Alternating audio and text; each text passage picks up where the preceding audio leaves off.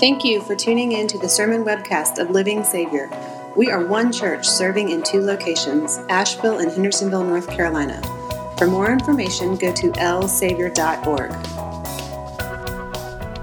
Torture.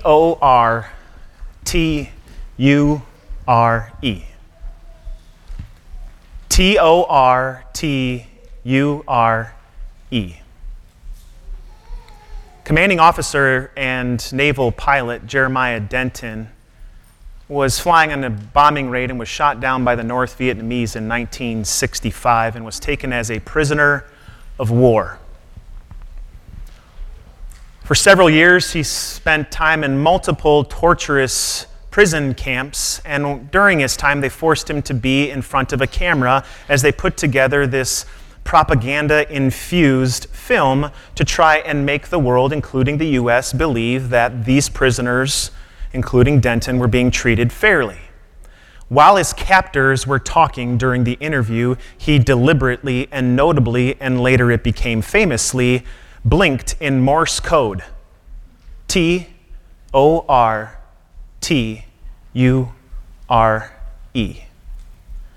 Torture. As his comrades and intelligence officers across the seas saw this, they picked up the message, and because of this brave act, Denton and many of his other comrades and fellow prisoners of war were freed. He had spent 8 years. 8 years. How do you get through something like that? 8 years in torturous prison camps. It was actually 50 years ago from Easter, 1969, when he was spending time in one of those prison camps that he really wrestled with that question. When you look through your eyes and all that you see is that all is lost and everything is falling apart, then what do you have? When he was thinking about how all of his hopes and dreams that he had thought would be accomplished up to that point were nothing, disappeared almost into thin air.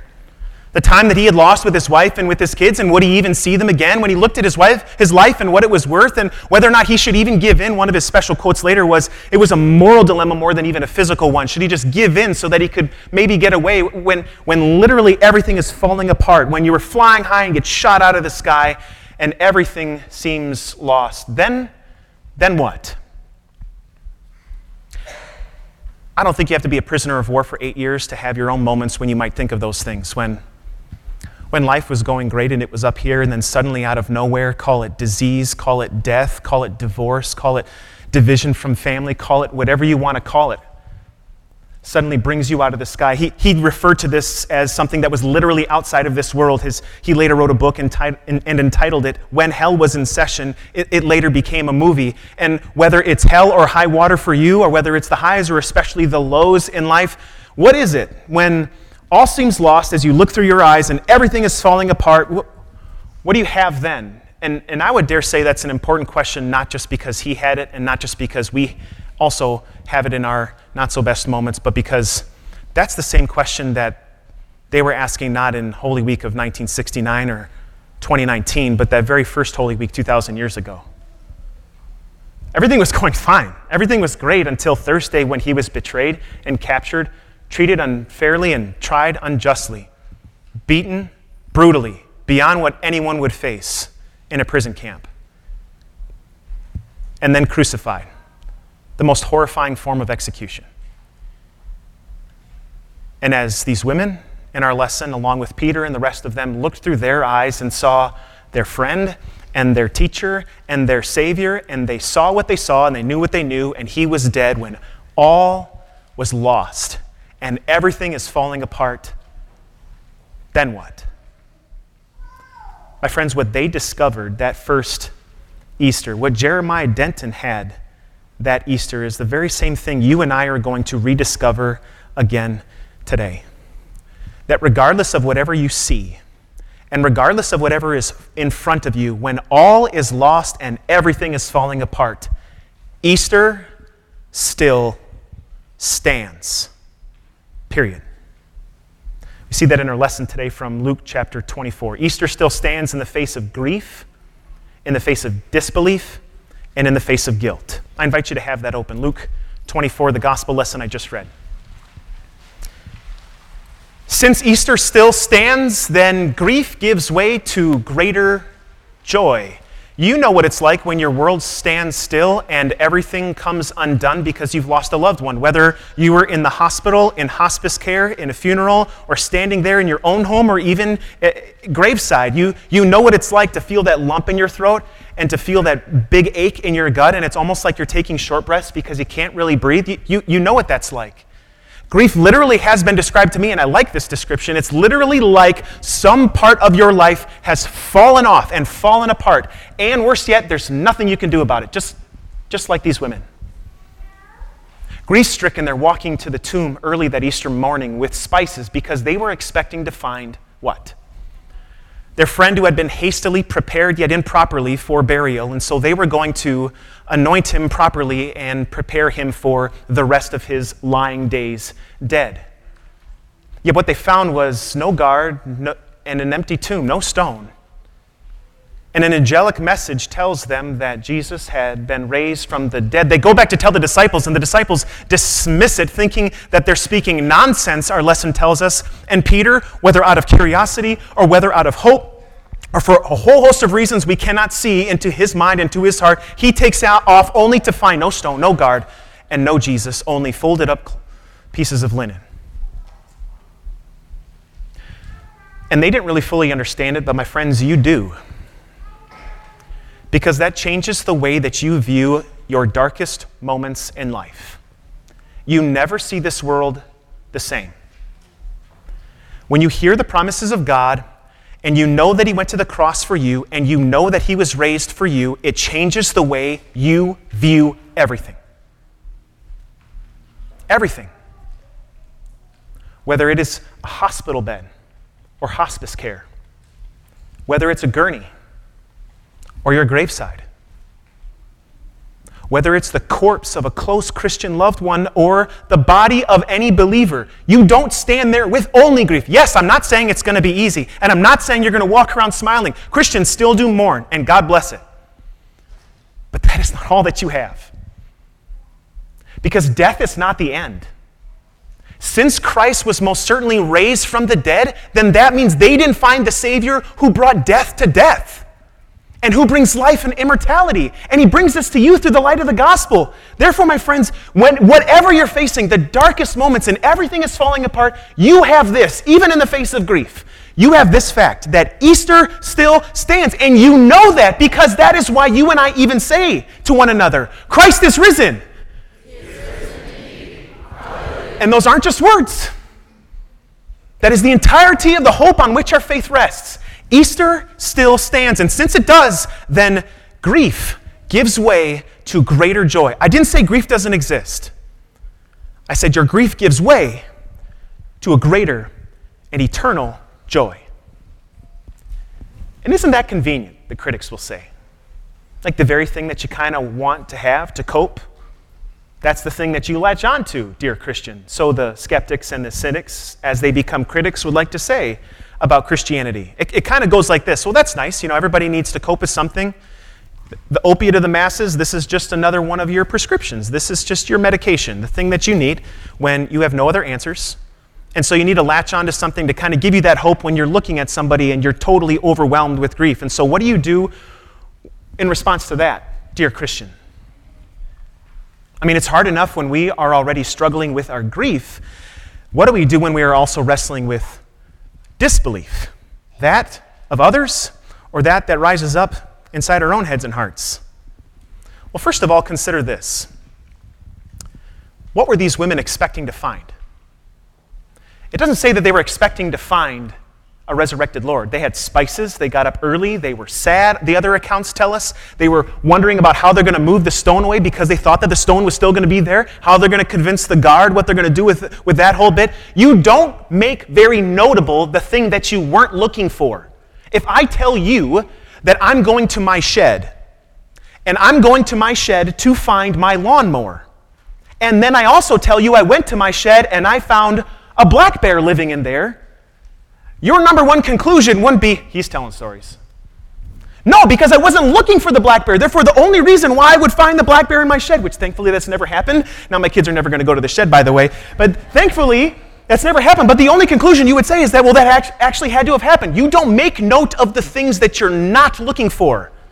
You're not going to tell a story and say, I went into my house and found a fairy with pixie dust. You don't make note of the things you're not looking for, unless, of course, it astonishes you, which is exactly what happened not just with the women, but also with Peter. Peter goes to prove this wrong. They think that what the women said was nonsense. This isn't something that they conveniently invented. It was a truth that confronted them, a truth that was not invented, but discovered, firstly. Secondly, why would they go on record to look like fools? The women were going to the right place, but for the wrong reason. And they admit it. You know who wrote this account? Luke? The Holy Spirit inspired Luke to write this, and at the very outset in chapter 1, he himself is a skeptic who's kind of questioning the whole thing. He says, I carefully investigated these stories. Maybe he even questioned and interrogated these women. And so why is it that they, when telling their own story, would admit that we totally had it wrong and we didn't believe Jesus, even though he told us here, oh yeah, and that other time, and then the angel had to tell us, and then we remembered. Usually when people are telling their own story, they'll say, I really knew all along. Especially men. I mean, look at the guys here, right? They had to kind of mansplain to the ladies that, dead people kind of stay dead. I don't know if you guys knew that. So I had to enlighten you a little bit there. And how'd that go for him? And usually guys, especially when the wife or the significant other is not present, and let's say they're just talking with Dr. Luke, is that the moment where they're going to be like admitting how wrong they were when the women were right? No, that's a time when it's like, I kind of knew that something was wrong. I knew something was up, so I just had to check it out, like we were going to check it out. But they go on record to not only say that they didn't know, but that the women were right, and they referred to them as speaking nonsense. Who does that? And why would they do that? On not just Luke's account, but all of them. Because it was true. This is not something that was a convenient invention. This was something that they discovered. It collided with who they were, and they were fine with it because it gave them a greater reality. Resurrection faith. This is not some hoax. Nobody who is worth their intellectual salt, Christian or not, believes that the tomb still has Jesus somewhere. Everybody believes that the tomb is empty. What nobody really agrees on, including the other side, is that Jesus actually rose from the dead. But here you have clear evidences that can only be true. Jesus rose from the dead, and they were witnesses of it, not because they were inventing a convenient truth, but because it was a truth that they discovered. And there's a big difference between those two things. I was talking with a pastor friend of mine who put this well. The difference between invented truth and discovered truth is oceans apart. When you invent something, you work really, really, really hard at it. And then once you find it, you say with Einstein, Eureka, I've got it. And you're sure of it, and it was the thing that you were looking for. That's invented truth. Way over here is discovered truth. It's totally different. In fact, when you find it, you're not even really sure what you're seeing. It's kind of like you would see in an archaeologist who's looking for city ruins, and he finds this weird object. And after a lot of research and some more digging and some investigating and talking to other people in his field, he later discovers the truth that it's not city ruins, it's a fossil. It's discovered truth, whether he likes it or not. Think of even Christopher Columbus. When he discovered the New World, he really wasn't sure where he was and the people he was seeing, which is why he was calling this place the wrong place and calling the people the wrong name. If it was invented, we would still be in India, and we would still be calling people the wrong thing. But he discovered it, even though, despite the fact that he didn't know where he was and what he was seeing, despite the fact that these women and Peter didn't really know what it was that they were thinking and seeing, despite the fact that you and I and maybe the whole world along with us don't really know what we're hearing, can't even really wrap our brains around what we're reading, seeing, and thinking. Discovered truth doesn't ask for your opinion. Did the grass ask you if it should be green today? Or the sky that it should look blue? You see, you discover those things, and so you know them to be true. So too, they were witnesses, not of a truth that they conveniently invented. It made them look like fools. It was difficult and more difficult for them later on in life too, as they would die for this. Not conveniently invented, but because it was discovered. And my friends, that is a whole lot to say for you and me. Because God doesn't necessarily ask for your opinion on the matter. Christ is not raised from the dead because you feel like it is so, because you think like it is so, and because you want it to be so. Christ is raised from the dead regardless of what you feel, what you think, what you hope for, even what you believe in. Christ is raised from the dead, and therefore we believe it. It is the object of our faith. Our faith doesn't make that thing a thing. That's not how it works. And so, when you're looking at everything in your life, then consider what we said at the beginning. When you're looking at through eyes that see everything becoming undone and all things falling apart and all things that are being lost, do you really, really, really want to rest everything on what you think and on what you feel and on your own strength and on your own resolve? Because think of where that lands you. You can rest it on your career, but what happens when careers come apart? You can rest it on relationships, but what happens when there's divorce and when your kids are hurting, or maybe when your kids are hurting you? Or when friendships are fractured, relationships are ripped apart. What then? You can rest everything on your value system, who you are, your moral resolve, your compass, the betterment of who you are compared to other people around you. But what happens when you trust in somebody and they have a moral failure, or you yourself have it? Because whatever it is that you're looking at, as we said at the beginning, it cannot fail you and it cannot falter. It cannot fall apart. When everything is coming undone around you, it has to be something that stands. What's then? And that is why you have something greater than what you see and what you feel and even what you think. It is that Easter still stands. And since it does, then disbelief gives way to greater faith. God doesn't want you to face the greatest struggles in your life with just some gumption. And so he gives you a resurrected Lord. He doesn't want you to face the great antagonizing of the world around you alone. And so he says, I'm always with you. And he rose to make that true. My friends, Easter still stands, and therefore, since it does, disbelief gives way to greater faith. And if there's anybody who needs that, it's you and me. Just like there's somebody who needed it back then by the name of Peter. Imagine this for a second.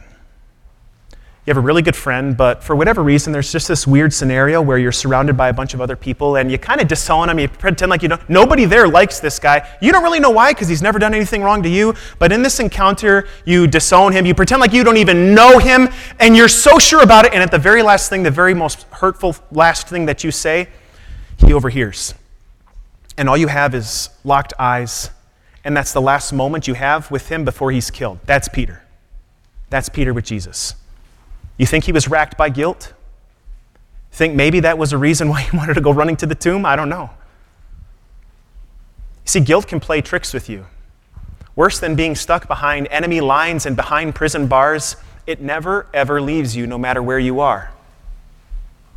But if Christ was raised, that means God took all of your sin and every mistake you've ever made, all of your guilt, the amassment of it all, and he paid for it. He canceled it on the cross. He literally took it to the cross, punished his son so he would never punish you, and he raised his son to prove that your sins and your guilt have no control over you.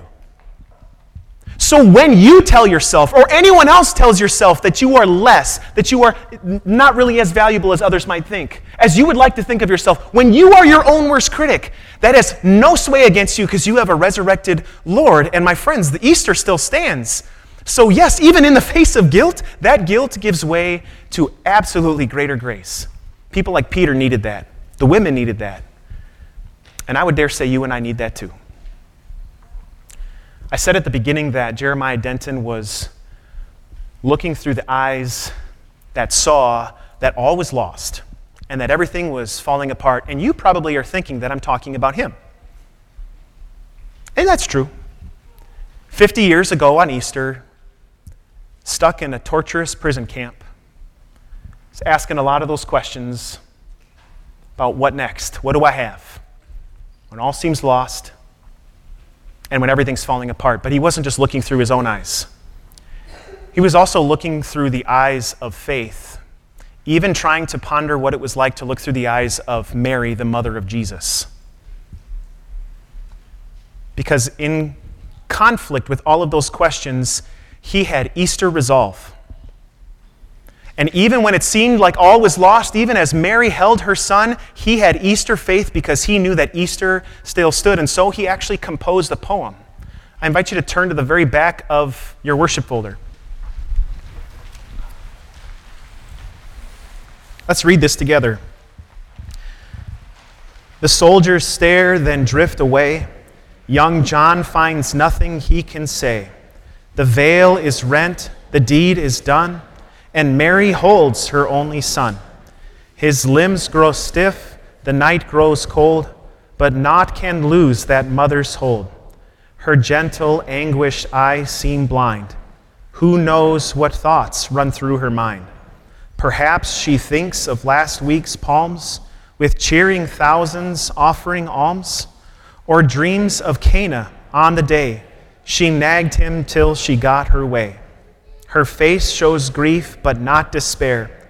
Her head, though bowed, has faith to spare. For even now she could suppose his thorns might somehow yield a rose. Her life with him was full of signs that God writes straight with crooked lines. Dark clouds can hide the rising sun, and all seem lost when all is won. All seem lost when all is won. And all of this was just as Jesus said. This wasn't an accident. It was God's entire purpose, as the angel said to the women. This is just what he told you, that he would suffer and die and rise. This is all part of his plan. So whether you're flying high or you've been shot down with grief, whether you're free or whether you're imprisoned by disbelief, whether hell is in session for you once again, or it's another day in paradise, or maybe that hell that is in session is your own guilt that never leaves you, Easter still stands. Because Jesus didn't go back into that tomb, and there's no body. And so although no matter how dark it may get, God writes straight with crooked lines, and even though all might seem lost, all is already won. And so since Easter still stands, my friends, that means that your grief gives way to greater joy, that your disbelief gives way to greater faith, and your guilt gives way to much greater grace. Easter still stands. Christ is risen. He is risen indeed. Amen.